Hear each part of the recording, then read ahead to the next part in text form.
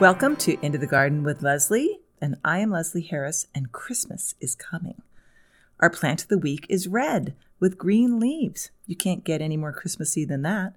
We'll be talking with Steph Green, who's going to help us understand more about how to make your holiday containers just primo. And lastly, our playlist will include further tips on pruning and adding to the holiday festivities. You may have seen me taking great swaths of my front borders off to the compost pile recently on Instagram. I do this because it makes me happy, and I know that except for the front part of my garden, there will be lots of untouched habitat for native bugs and bees to snuggle up in all winter long in other parts of my garden. I love this new-ish, kind of new to me because I've been gardening for a long time, understanding of how leaving things, leaving the leaves, leaving old perennial stalks, leaving a general mess is better for your little world, better for the beasties, better for your soil, possibly better for your sciatica if that's a thing for you. It's better than going full Edward Scissorhands and getting everything down to the nubbins of brown mulch. That being said, it's my garden, it's my playground, and I am happier to do that thing on my tidy front path. I have these crazy green meatballs. Green meatballs are shrubs. In this case, they're Japanese hollies, the Crenata types that look like boxwoods, and they literally disappear beneath 5-foot-tall perennials all season long. I have that wonderful Salvia guaranitica, then the Jindai aster sort of finishes up the season. Oh, and in between there's the tall Phlox paniculata, and September is the Japanese anemone. They all take their turns in that border, and they're all really tall. And I just sort of forget about those little green meatballs, which by the time they emerge, they're quite messy and hairy and they need a haircut. I know I say to take it easy on pruning at this time of year. I can guarantee you that these guys will not die. I've tried to kill them and it didn't work. And we'll get to more of that in a little while. It's actually kind of interesting. Mildly interesting. Don't get all excited. Because I inherited these hollies when I moved here 7 years ago, and they were definitely not on my list of gotta have plants. They were misshapen, overgrown, but they were covering real estate, and I had a lot of real estate that I wanted to cover. I had to begin someplace, so they weren't the most terrible things to keep. I thought I might be able to like them if I could make them behave, so I cut them down to the nubbins. This is a strategy called rejuvenation pruning, and I'm going to talk more about it when we get to the last section of the show called the playlist. So the point of this diatribe is to say that I like a different look for the front borders in winter than I do in summer. Winter, low, calm, punctuated by green meatballs, and the spare architecture of a few other shrubs and trees. Summer, exuberant, full, no mulch, no green meatballs to be seen anywhere. It's just flowers. I also like a different look in the front of my house than I do in the back. You should think about what you like, and you should garden accordingly. But I'm hopeful that if neat is your aesthetic, like it is for me, that you can be intentionally messy in some parts of your garden to help out nature, because it really is a gift that you give not only to your little bit of earth, but also to yourself because of the bugs and the birds that will come. The plant of the week is the red twig dogwood. The botanical name is the Cornus sericea, and it's also known as the red osier dogwood. Osier is the botanical name for willow, and I guess willow trees get that red bit. Anyway, that's just another common name. Red twig dogwood is how almost anybody would know about it. It's an easy, common name that doesn't kind of mess you up. Although there are a couple of different species. We'll talk about that in a minute. But I'm going to go with the basic Cornus sericea. This is native to most of North America. Yay! It's a shrub. It's a very woody shrub. It can get tall. It can get big. It can get like 8 by 8 in the wild. But if you use it like I do, it just will never get that big, and I'll tell you why in a moment. It grows in zones 3 through 8, so that means most of the darn country. We're talking about most everything except for Cali and Florida and southern. So it can grow over most of the United States, which is wonderful. There are yellow twig dogwoods too, but I'm going to stay with the Christmas theme today. Some people grow the yellow twig dogwoods and the red twig dogwoods together with good effect. But for my part, I seem to be only thinking of one thing when I see yellow and red in the garden together, and that is a McDonald's. It's a shortcoming of mine. I clearly can't unsee the golden arches. I do love to patronize the Scottish restaurant. It's not that. I love my shakes and my quarter pounders with cheese. I think their fries are very good. I just don't want to think of my fast food guilty pleasure while I'm in the garden, so I don't plant things like that together. So this is a very upright, suckering thing. It doesn't branch out like a vase. It basically comes up from the ground. So it has a really cool effect in winter when it's just red sticks coming out of the ground. Very dramatic. It can take damp soil, which can be helpful, but it's also fine in normal soil too. It's deer resistant. It can help with erosion. It has tiny white flowers in spring that attract pollinators. It can be susceptible to a few pests like canker and leaf spots and stuff, but nothing truly dramatic, nothing that should make you say, oh, I'm not getting that. It's great. It's so great if it's grown in mass. Like I said, the drama of those red sticks coming up from the earth. If you have a lot of property, just let it go. Older trunks start to turn brown. So the way to keep the redness of it is to cut out the older ones, or just to basically cut on it a little bit each year. Winter or spring is a great time to do this, but come on, we want these red twigs for Christmas decorations. So again, I say not to prune at this time of year, and you don't want to prune anything really heavily unless you're testing to see whether it might die, because maybe you don't want it. We'll talk, that's the rejuvenation pruning. We'll talk about that later. But it's okay to trim up some things for your Christmas decorations and go ahead and snip a few of your reddest stalks if you do have the red twig dogwood in your yard and stick them into a pot. Hey, do you know that sometimes I found this as an experiment? I did that first couple of years I lived here. And so, these are twigs sitting in soil that are just holding them in place. It's not a live plant. But a couple of them always root for me because, the rain comes and the soil stays moist. Chances are decent by the time you get through with your decorations at the end of the winter, you're going to have a new plant because they do tend to root. So spring is beautiful, fresh foliage with the little flowers. Fall, the ovate leaves turn to orange and then purple before departing. So that's gorgeous. And winter, we've talked about this. I'll put a photograph on my blog this week. It is just amazing. If you are so needy that you must have summer interest, and it is actually kind of a green blob in summer, you just don't notice it really. But there's a solution, and it is to get yourself the variegated type, which is not a Cornus sericea, but actually a Cornus alba. And the cultivar to look for is elegantissima, and you will be coddled and spoiled for all 4 seasons. This is Into the Garden with Leslie, and coming up, we're talking with Steph Green of Contain Creations in Richmond about how to decorate for the holidays outside.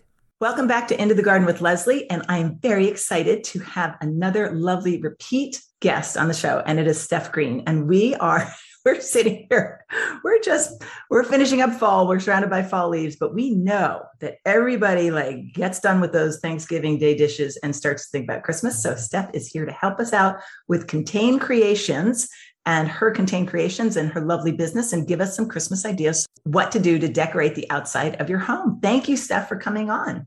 Oh my gosh, always an honor and my pleasure. Oh, well, we're going to have some fun here. You've had a great fall, but it was stuffed into a very short season. I was talking to Steph before we hit record, and I'm like, how was your fall? And she said, I hate fall.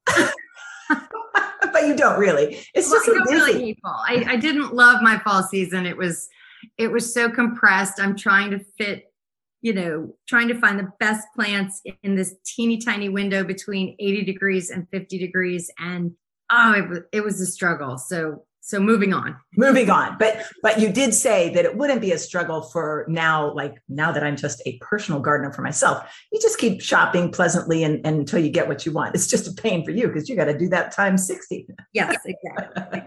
All right. But moving on to Christmas. So how are you feeling about Christmas? Are you wrapping your head around it? I am wrapping my head around it. I am excited to get going. I have lots of great materials in stock, lots of great stuff ordered, and hopefully on a truck on its way to me. So I've been thinking about this stuff since early July. Oh, yeah. So hopefully what I have ordered is all going to come in and we are going to make beautiful things. And if it doesn't all make it in, we will get creative and we'll do some foraging and it's going to be great. Fantastic. I remember my sister, not Sister Sue Ann, but Sister Kim used to work for Caspari for years and years. And I would call her just randomly in the summer. How are you doing? What's going on? Oh, I'm pretty busy. It's Christmas. It was July, Christmas. Yeah. You know how that is. So you already did Christmas, but now you're ready to put it into place. So what are some of your favorite things to do for an outdoor look? And let's talk about containers first, as opposed to garlands and that kind of thing. What are your favorite combos? Yeah. So my favorite thing to do, it is the easiest thing to do, the longest lasting thing to do, is to put an evergreen in a planter. You can go formal and pricey. You can get a boxwood, get a beautiful ball like a green velvet boxwood, or a beautiful pyramidal conical shape. I feel like Green Mountain is maybe one that I've used. And it goes all the way. I mean, there are so many small, slow growing evergreens that you guys can put in planters. You can find them at your high-end garden centers. You can find them at Home Depot and Lowe's. Sometimes you can find them at your grocery store. So they are everywhere. And I love to use them because you get that like great winter color, lasts all season long. I do want you to water it, and we can talk about watering, but you can actually, plant it in your pot, or you can just keep it in its own container and plop it in your pot and surround it, insulate it. But I mean, gosh, you guys, add lights to it and it's so festive. You can dress the base of it. You could put mulch on it. You can put moss on it. You can tuck evergreen branches around there. You can put ornaments around there, pine cones, anything you find, anything you have around the house, or anything you buy.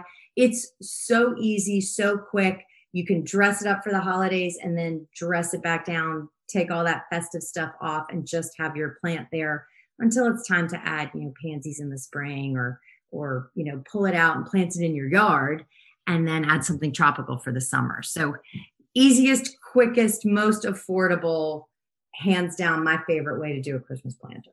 Yeah, I like that. And it does read Christmas, especially if it's in the shape of that conical thing or the pyramid.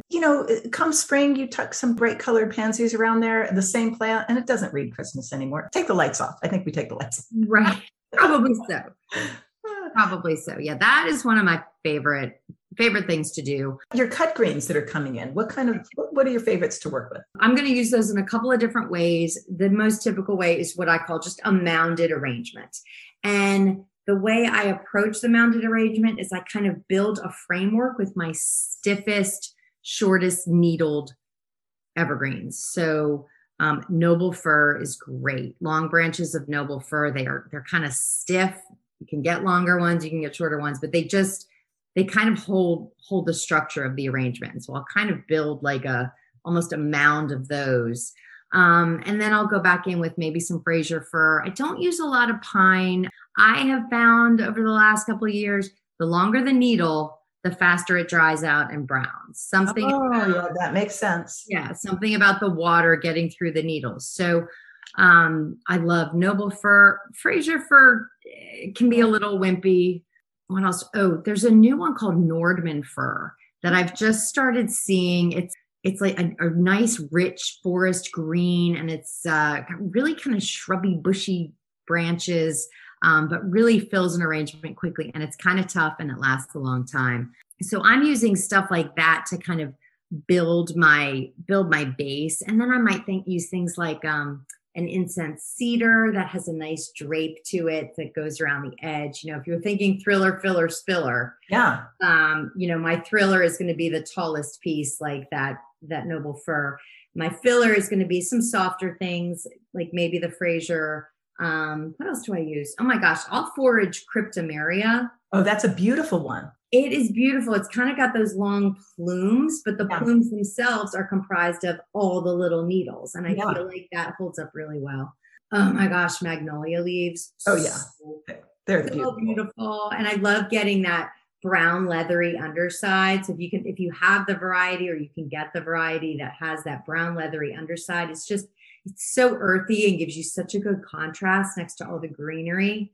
I mean, it basically was designed by that color scheme with the green and the brown was basically designed by Ralph Lauren. I'm thinking he did that. I think you're right. Yeah, I'm pretty sure. Right. All right. So then you can actually have a bunch of color, even if you stay green, because there's the gray green and the blue green and the different textures. Well, let's go back to the greens that are coming in. And by the way, for home gardeners, like I'm never going to order greens to come in the mail. I'm just going to walk around my yard, but you can do either. Steph has a lot of people that she has to deal with, so she's not going to be able to forage everything. But what do you do when the greens come in, or you have these greens in your hand and you want to make them last as long as possible? And sometimes in a shady spot away from wind, they could last to March. Yeah. But with sun and wind, they'll desiccate and you could redo. But what do you do to make things last? Yeah.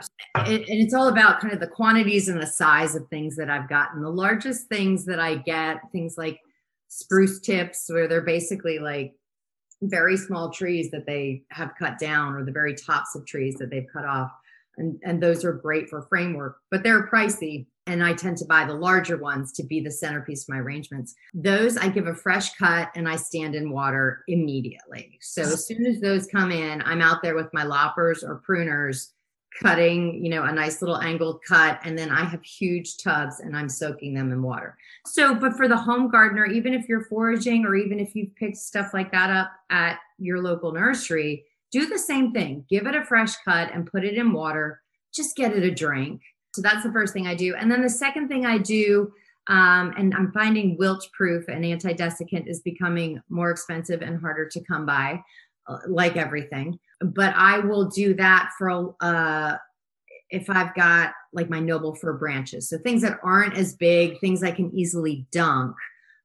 We'll mix up a huge tub of wilt proof and water, dunk them, shake them off, and then let them dry in the shade. I mean, it doesn't have to be in the shade. I just want them to dry off before I start stacking them back up to store and sit and be ready. Because I can't keep everything in water and I can't put anti-desiccant on everything. But if I were the home gardener, I would give everything a good drink and then put wilt proof all over it. And if you don't do wilt proof in advance, I do that because we kind of have some time before the season starts. So I'm trying to prep things. You can buy wilt proof in a spray bottle. And after you make your arrangement, I'll tend to like take an old sheet or some burlap or something and wrap it around the pot and then just spritz the whole thing. And I tell my clients to get themselves some and do that throughout the season. Yep, it makes good sense. This is Into the Garden with Leslie on News Radio WINA. We've got Steph Green from Contain Creations in Richmond, Virginia, back for another, she's doing a little dance on the Zoom right now, back for another fun chat because guess what? It is almost Christmas time. All right, so let's talk about how you hold the things in place. Now, LH Gardens used to do this back when I was a professional gardener and not just my personal gardener. But what I'll do is I'll just rip out, whatever annuals were there, leave the soil, and that's my base. So I'm using my soil, which is now probably kind of dry, but these are outside pots, so they will get watered, so to speak, by nature every once in a while. And it's the perfect way to hold these things in place. Is that what you do, or do you have any other suggestions? Yes. So that is what I do. So we'll swoop in and take out whatever stuff is in the planter, assuming we're not incorporating it. And there are some plants that we will incorporate. We may keep, I love a good Osaka white cabbage to go through the winter. It's gorgeous against evergreens and red berries. But let's assume I'm totally clearing out a pot. I keep as much of the old soil as I can and may put some new stuff in, and we mound it. Mound it, we wet it, and we tamp it down as much as we can. I want like a really, really, really, what's the word I'm looking for? Dense, tight mound of soil, because I want that to hold onto these branches. What's the idea with the mounding? And so let's describe for listeners, if the mound is, so you're making kind of like a top of a basketball in a round urn, say, we can all picture that. It can go, 2 to 3 inches above the top of the rim, because I want to cheat, Leslie. I want to be able to get my middle piece, my centerpiece, as tall as I can. And it's hard if you unless you have a really, really long branches. So sometimes we just have to fudge it. If I've got long enough pieces, fine, but I don't need to do that. But generally, this is why I'm doing this podcast. So I learn stuff. This is amazing. I had never thought about that. And it's just, you're going back into business. I'm going back. No, I'm not. But I'll tell Abby about it. That is so smart to mound it up. Okay. So you got your soil and you really wet it and you really tamp it down like a real tight little sandcastle. Yes. Yeah. And so then I'm going to start with, like I said, my toughest branches. So we're doing mounded greens. I'm going to put one in the middle, and let's assume we're doing a round pot. One in the middle. I want a 360-degree vantage point. So, and then I'm going to start poking, if we're a clock, it's going to, I'm going to poke one at 12, one at 6, one at 9, one at 3. And closer to the center, because those are kind of my bigger, stronger pieces. And think radiating out from the center. Don't just make a fan because from the side, that's going to look skimpy. You want pieces poking out from the center, going forward, going to the sides, and going back. And you may have put those in, and you need those to be stable because it's going to be a while before that soil really freezes and holds them in place. So get your framework really stable. You may have to go back in and pat down the soil around each piece. But if it doesn't feel stable to you as you're putting it in, take it out, push the soil down, wet it again, whatever you need to do. You just need it to stay in place. You want it to feel strong and tough. Okay. All right.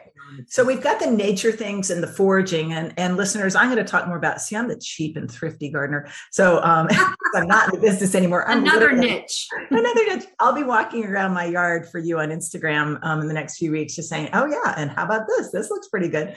But again, Steph she's got this business. These people want the glitz. They want some sparkle. They want some glitter. So tell me about the sparkly bits that you make. All right. So the best way to get non-traditional color and some sparkle into your arrangement is, I'm sorry, Leslie, but you got to shop for it. No. You're going to have to buy it. All right. I mean, you could craft it, I guess. You can buy glitter and glue, but just buy it. Let's go shopping. Yeah, let's go shopping. So once you have kind of filled either you've put a little evergreen, a little conifer in your pot, or you've made this gorgeous mound of greens, you've mixed in some magnolia.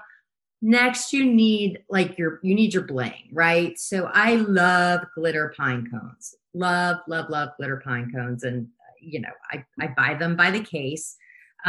You can make them. You can, kind of roll your pine cone in a paper plate full of glue and sprinkle glitter on it. Have a little assembly line. It's a great craft project with kids.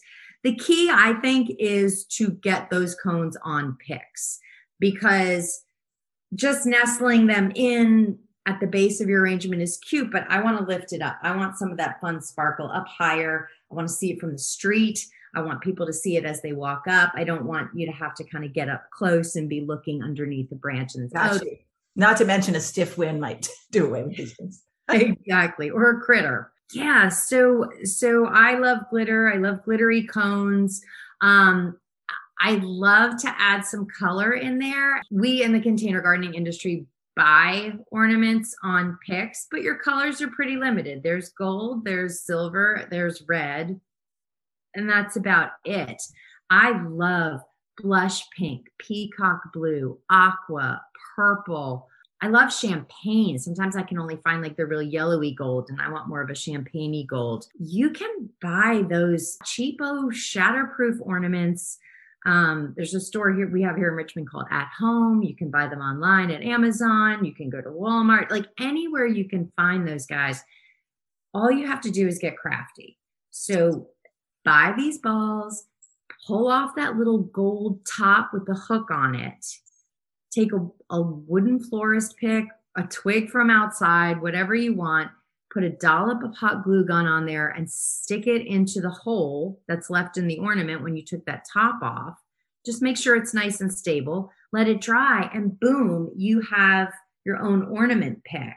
It is so easy. My daughter, Courtney, who's 13 now, she loves Christmas season because she loves putting on her roller skating around the garage with me while I am gluing ornaments. That sounds like a good scene. You got to put that on Instagram, I think. And we have Christmas music playing for sure. Oh, that's so good. But yeah, so when I want to think outside of the box and do a different color scheme, I mean, you can pick whatever you want, and you can make that match your wreath. That is so critical, you guys. Your pots should match your wreath. Okay. All right. We're going to come back in a minute. This is Into the Garden with Leslie on News Radio WINA. We're talking with Steph Green of Contain Creations in Richmond, Virginia, about winter decorations outside. Okay, so we got the glitzy part done. We're all sparkly and glitzy. Let's go back a little bit to nature and tell me about, although, we sort of left off for a moment there about wreaths. We're going to get to that in a minute, but let's go back to foraging just for a minute. You can walk around your own yard, right, Steph? Yes. No national parks, no public don't be making hate with the neighbors by wandering and stealing their moss.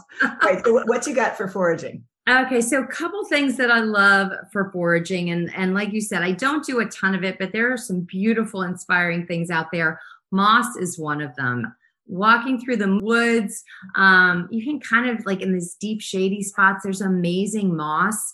I mean, gosh, you can use moss as mulch. So if you put an evergreen in a pot, just put that finishing touch at the base of it and grab some clumps of moss and kind of tuck them in around. It's such a great natural look, and it just shows like you really know what you're doing because you finished up that arrangement.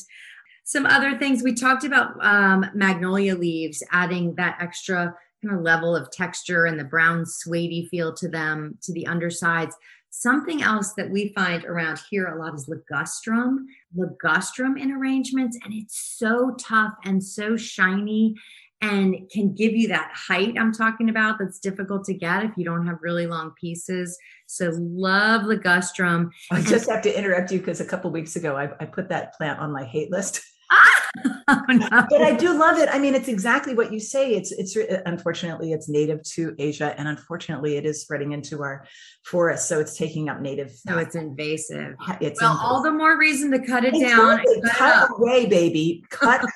Make all your decorations. Make ligustrum garlands. Make a ligustrum tree. Get rid of it. Make it beautiful, and then off to the compost pile with you. Okay, I love it. I love it. I think the last bit of foraging that I recommend will segue nicely into wreaths is I learned this at a wreath workshop I went to years ago. I love a mix of some glitz and some natural elements. So you can take a natural wreath and go outside and find like kind of a nubby, not too kind of a short stick that's got some lichen or some moss growing on it or has really cool bark, just something that is just earthy. And you can wire that to your wreath or hot glue gun it or however you can stick it on there. And then take one of those little like gorgeous faux birds. It could be a cardinal. It could be a pheasant, anything you have like laying in a Christmas box that you just don't know what to do with.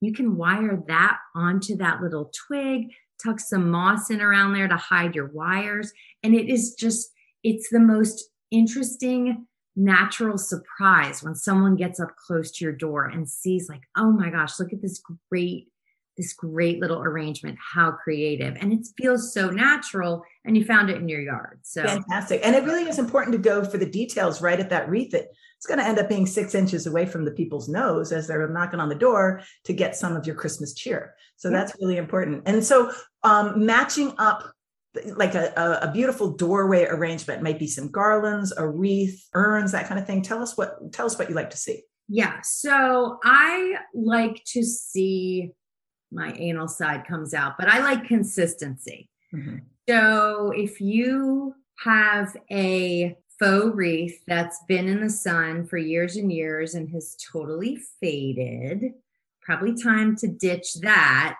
and get something fresh and either buy a fresh wreath, like made of live greens, or get yourself there's some really great artificial stuff out there right now. Just pay attention to the status of your current inventory. Don't hang something up that just says, I pulled this out of the box and threw it on the door and I didn't care about it. Like if you're going to put something on your door, you got to put some effort into it. Even if you have a faux wreath, let's make sure it's in good shape. Make sure it's looking good. It's fresh. It's green, not faded blue, plasticky green. Make sure it's looking good.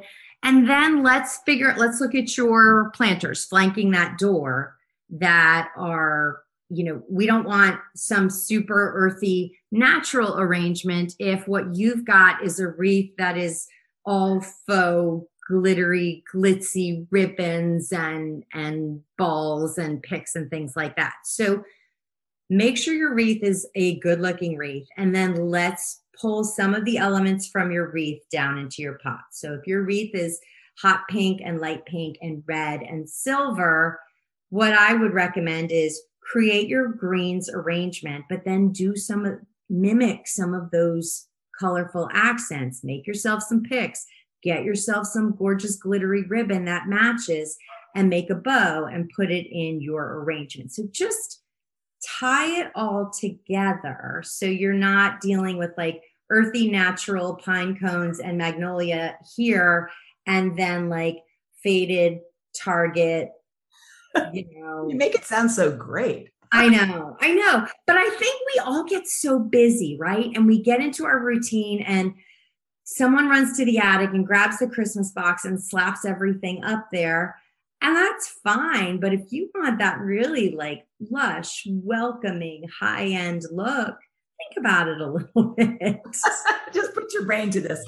I like the consistency thing. Yeah, you can. And, if somebody's using a side door and you really wanted to go earthy there, someplace out of sight, okay, this is my country look, or, and this is my glitzy look.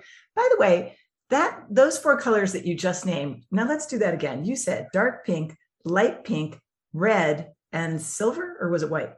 Yeah, silver. Not my comfort zone, Leslie. I would never picture those 4 colors together. And then they were flashing through my head. And I'm like, that's crazy. I mean, I bet it looks good. There is it's like a retail, like a consignment shop here in Richmond called Verve. And she has become famous for doing these like over the top wreaths. I mean, things that you would just not think of. But if you're driving around town, it's like, when you see a Verve wreath on the door, you can see it from the street. You probably see it from the moon. Like it catches light and it is joyful and fun. And I will tell you, I probably have about 35 holiday clients, and I have 2 of those actually have Verve wreaths. And so you have to, if the Verve wreath is made by somebody else, you have to work to match it. Is that what you do? Yes. I mean, I kind of insist on it. I'm asking people, do you have a wreath that you use? And they'll go up and this is usually in like, September, October, and they'll go up to the attic and take a picture of it and send it to me. Or I have another client who's getting Verve to update it right now. And so I'll get a picture of that as soon as it's done. And then I'll look through my inventory and see what I have that can kind of coordinate with her new look. So it's fun, and it kind of forces you outside your comfort zone. I'm not a red and pink kind of girl. Neither am I, but it just sounded intriguing. And I also loved your color combinations, the ones you mentioned, like with the aqua, the peacock blue and the champagne. And those sounded really like sophisticated and outside. Red and green, I'm not sure. Yeah. I mean, red and green is beautiful and traditional, but if you want to push yourself a little bit. Hey, so just speaking of Instagram and inspiration, Inspa, can you think of any, did I just make that up? I don't know, but it was good. Can you think of any hashtags that people might want to follow to get besides Contain Creations? Oh gosh, let's see. I mean, oh yeah. So any of these would be hashtags. I mean, Christmas, holiday decor, outdoor decor, yeah. Christmas containers, winter containers, Reads of Instagram. Reads of Instagram. I bet that's a good one. Yeah. Our listeners might be better at this than I am. So I don't know how I brought that up, but just in case you want to, because I really do think we had mentioned earlier that it's a really searchable, platform, and we love it because it's so cheerful and doesn't get, we're Instagram girls. We love that thing. I love that stuff. Hey, I thought of one more thing. If there's time to include this. There is someone else. I mean, speaking about how much we love Instagram, there is a feed, an account, the Hunt Country Gardeners. I don't know if you follow them. Gardening business up in the DC, Northern Virginia area. And I'm kind of obsessed with some window boxes that she did last year, and I'm hoping she does them again. We've talked about foraging. We've talked about shopping, for glitz and color. She's going to the farmer's market and the grocery store, and she is adding cabbage heads, pomegranates, pineapple, apples. And this is not your Williamsburg perfect arch of apples and pineapples and lemons above the front door. This is like mounded green arrangement like I would do, but she's got cabbage heads in there and pineapples. And it's amazing. I'm not doing it justice. You guys all have to go check that out. Are we going to feel hungry when we go start to look at this? Well, I feel like so she's different business model, right? She's going back every week or two to check on this stuff. So she can replace her produce. With the extra pomegranates because somebody ate one. Yeah. The squirrels have attacked it, or I don't know, any stray goats that may be wandering around. But that's a good one. Hun Country Gardeners. I'll put that in. Steph, thank you so much. I love talking with you. I mean, listeners, I didn't even hit record. We chatted for 20 minutes before we even hit record on this thing.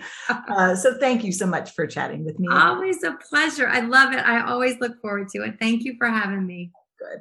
This is Into the Garden with Leslie on News Radio, WINA, and we will be right back. Welcome back to Into the Garden with Leslie. And now it's time for the playlist, which today is a bit about pruning, although you're not supposed to do it at this time of year. So you help me figure that out. Just keep listening and we'll sort it out. Steph was so helpful. When you see her on Instagram, she's really more about the gorgeous, glamorous, elegant look in her containers. Not too glitzy, but not so earthy either. I wouldn't call myself Mother Earth on this topic, or for that matter, any other. But how about lazy and cheap? Yes, that works for me. I just love wandering around my own garden and shopping there for whatever I see.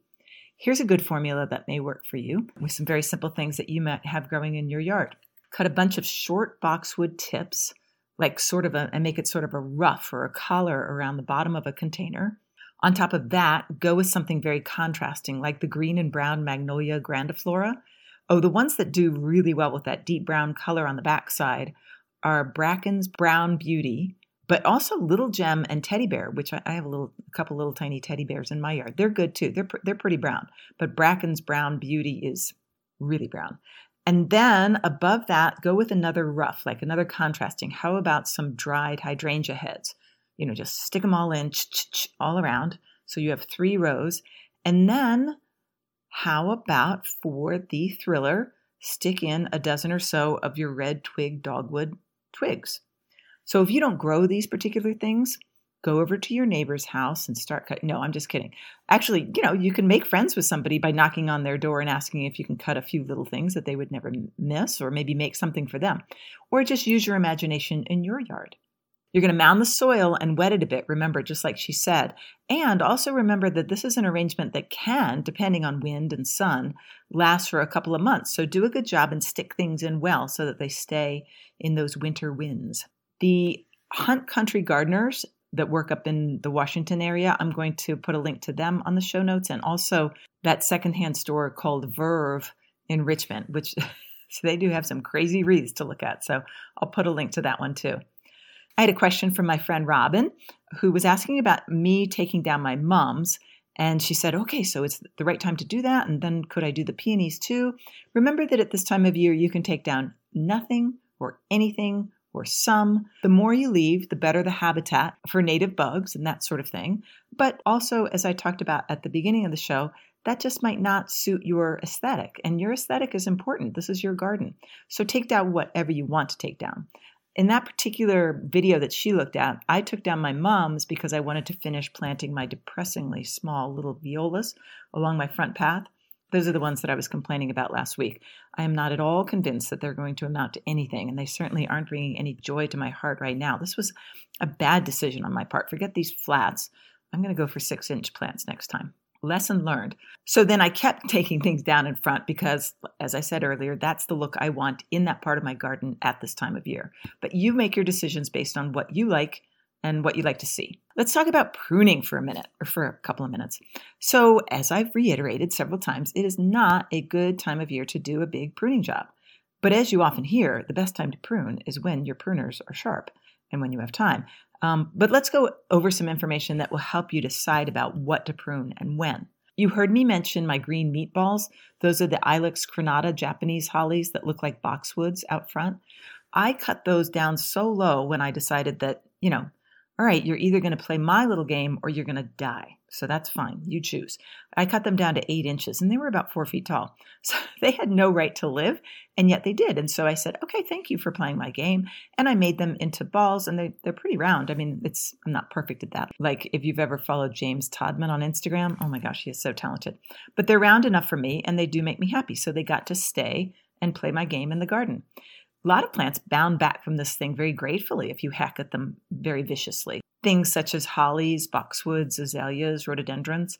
But any plant can surprise you. So the decision-making process that you should probably go through before doing a rejuvenation or very harsh pruning is something like this. And I've had this conversation with myself and with clients before. The plant's no good. And it's easy if you just hate the plant. Big, small, well-behaved or not, you hate it. Easy, dig it out. Case closed. Okay, the second thing to consider. You're okay with the plant, but you hate the way it looks. So do we replace it or do we start again? Think about the healthy, mature root system that's there. If it's an ailing plant, if something's wrong with it, then just go back to step one, get rid of it. But if it's a really mature root system with just a funky, oversized plant, you can decide to take it all the way down, like by half or even more, that 8 inches I was talking about, 18 inches, so that you can start to shape it and get back the plant that you used to love. So the upside of this is that you have not gone to the trouble of digging out a large root ball and that you have not spent your money on a new plant. The downside of this is that you will be looking at sticks, not foliage, for about a year, depending on the plant and depending on what you've done. And the other possible downside is that you can't guarantee it. I mean, any plant may up and die at any time, but at least you tried and you didn't waste anything but a bit of time. You didn't waste the money and you didn't dig it out before you knew that the experiment was going to work or not. So this is the one time of year not to do rejuvenation pruning. The plant will become very alarmed and just want to produce more of itself. That's what pruning does. It makes a plant say, oh, I better grow because there's less of me and I need there to be more of me. It's as stressed as hell. And if it does manage to pop out a bit of growth just before our freezing temperatures, well, that's going to stress it more. So the optimal time to do rejuvenation pruning is in winter, in dormancy. And of course, that depends on where you live. If you live in Canada, that might be now. Down here in Virginia, that's more like January, February. Early spring is also good. Give the plant time to recover. So I would say anytime from October to Christmas is not optimal, depending on where you live. All right, let's get more cheerful and talk about what you can prune. You can always prune anything that's dead or diseased or about to whack you in the face. You can always prune little bits of green or red twig or yellow twig or blue cedar berries to bring in for decorations or to use those outdoor pots for decorations. And speaking of blue cedar berries, no, I have not had the nerve to hack at the UVA sidewalk impinging cedar that I talked about last week. And I'm not sure that I will, but it's still in my head. So anything that you want to bring inside or have as those outdoor pots for decorating, go ahead. A few snips on every plant. It's not going to hurt it. Your plants will let you take bits of them away to decorate. They know it's that time of year, and they just won't mind. Little bits don't matter, and tough established plants can take more abuse than new babies. So use your head. If it's a rare conifer that you just planted, no touchy that plant. But if it's a ligustrum that you want to get rid of anyway, and you should want to get rid of ligustrum because they are really invasive, then hack away, and those are beautiful decorations. Think about your cut.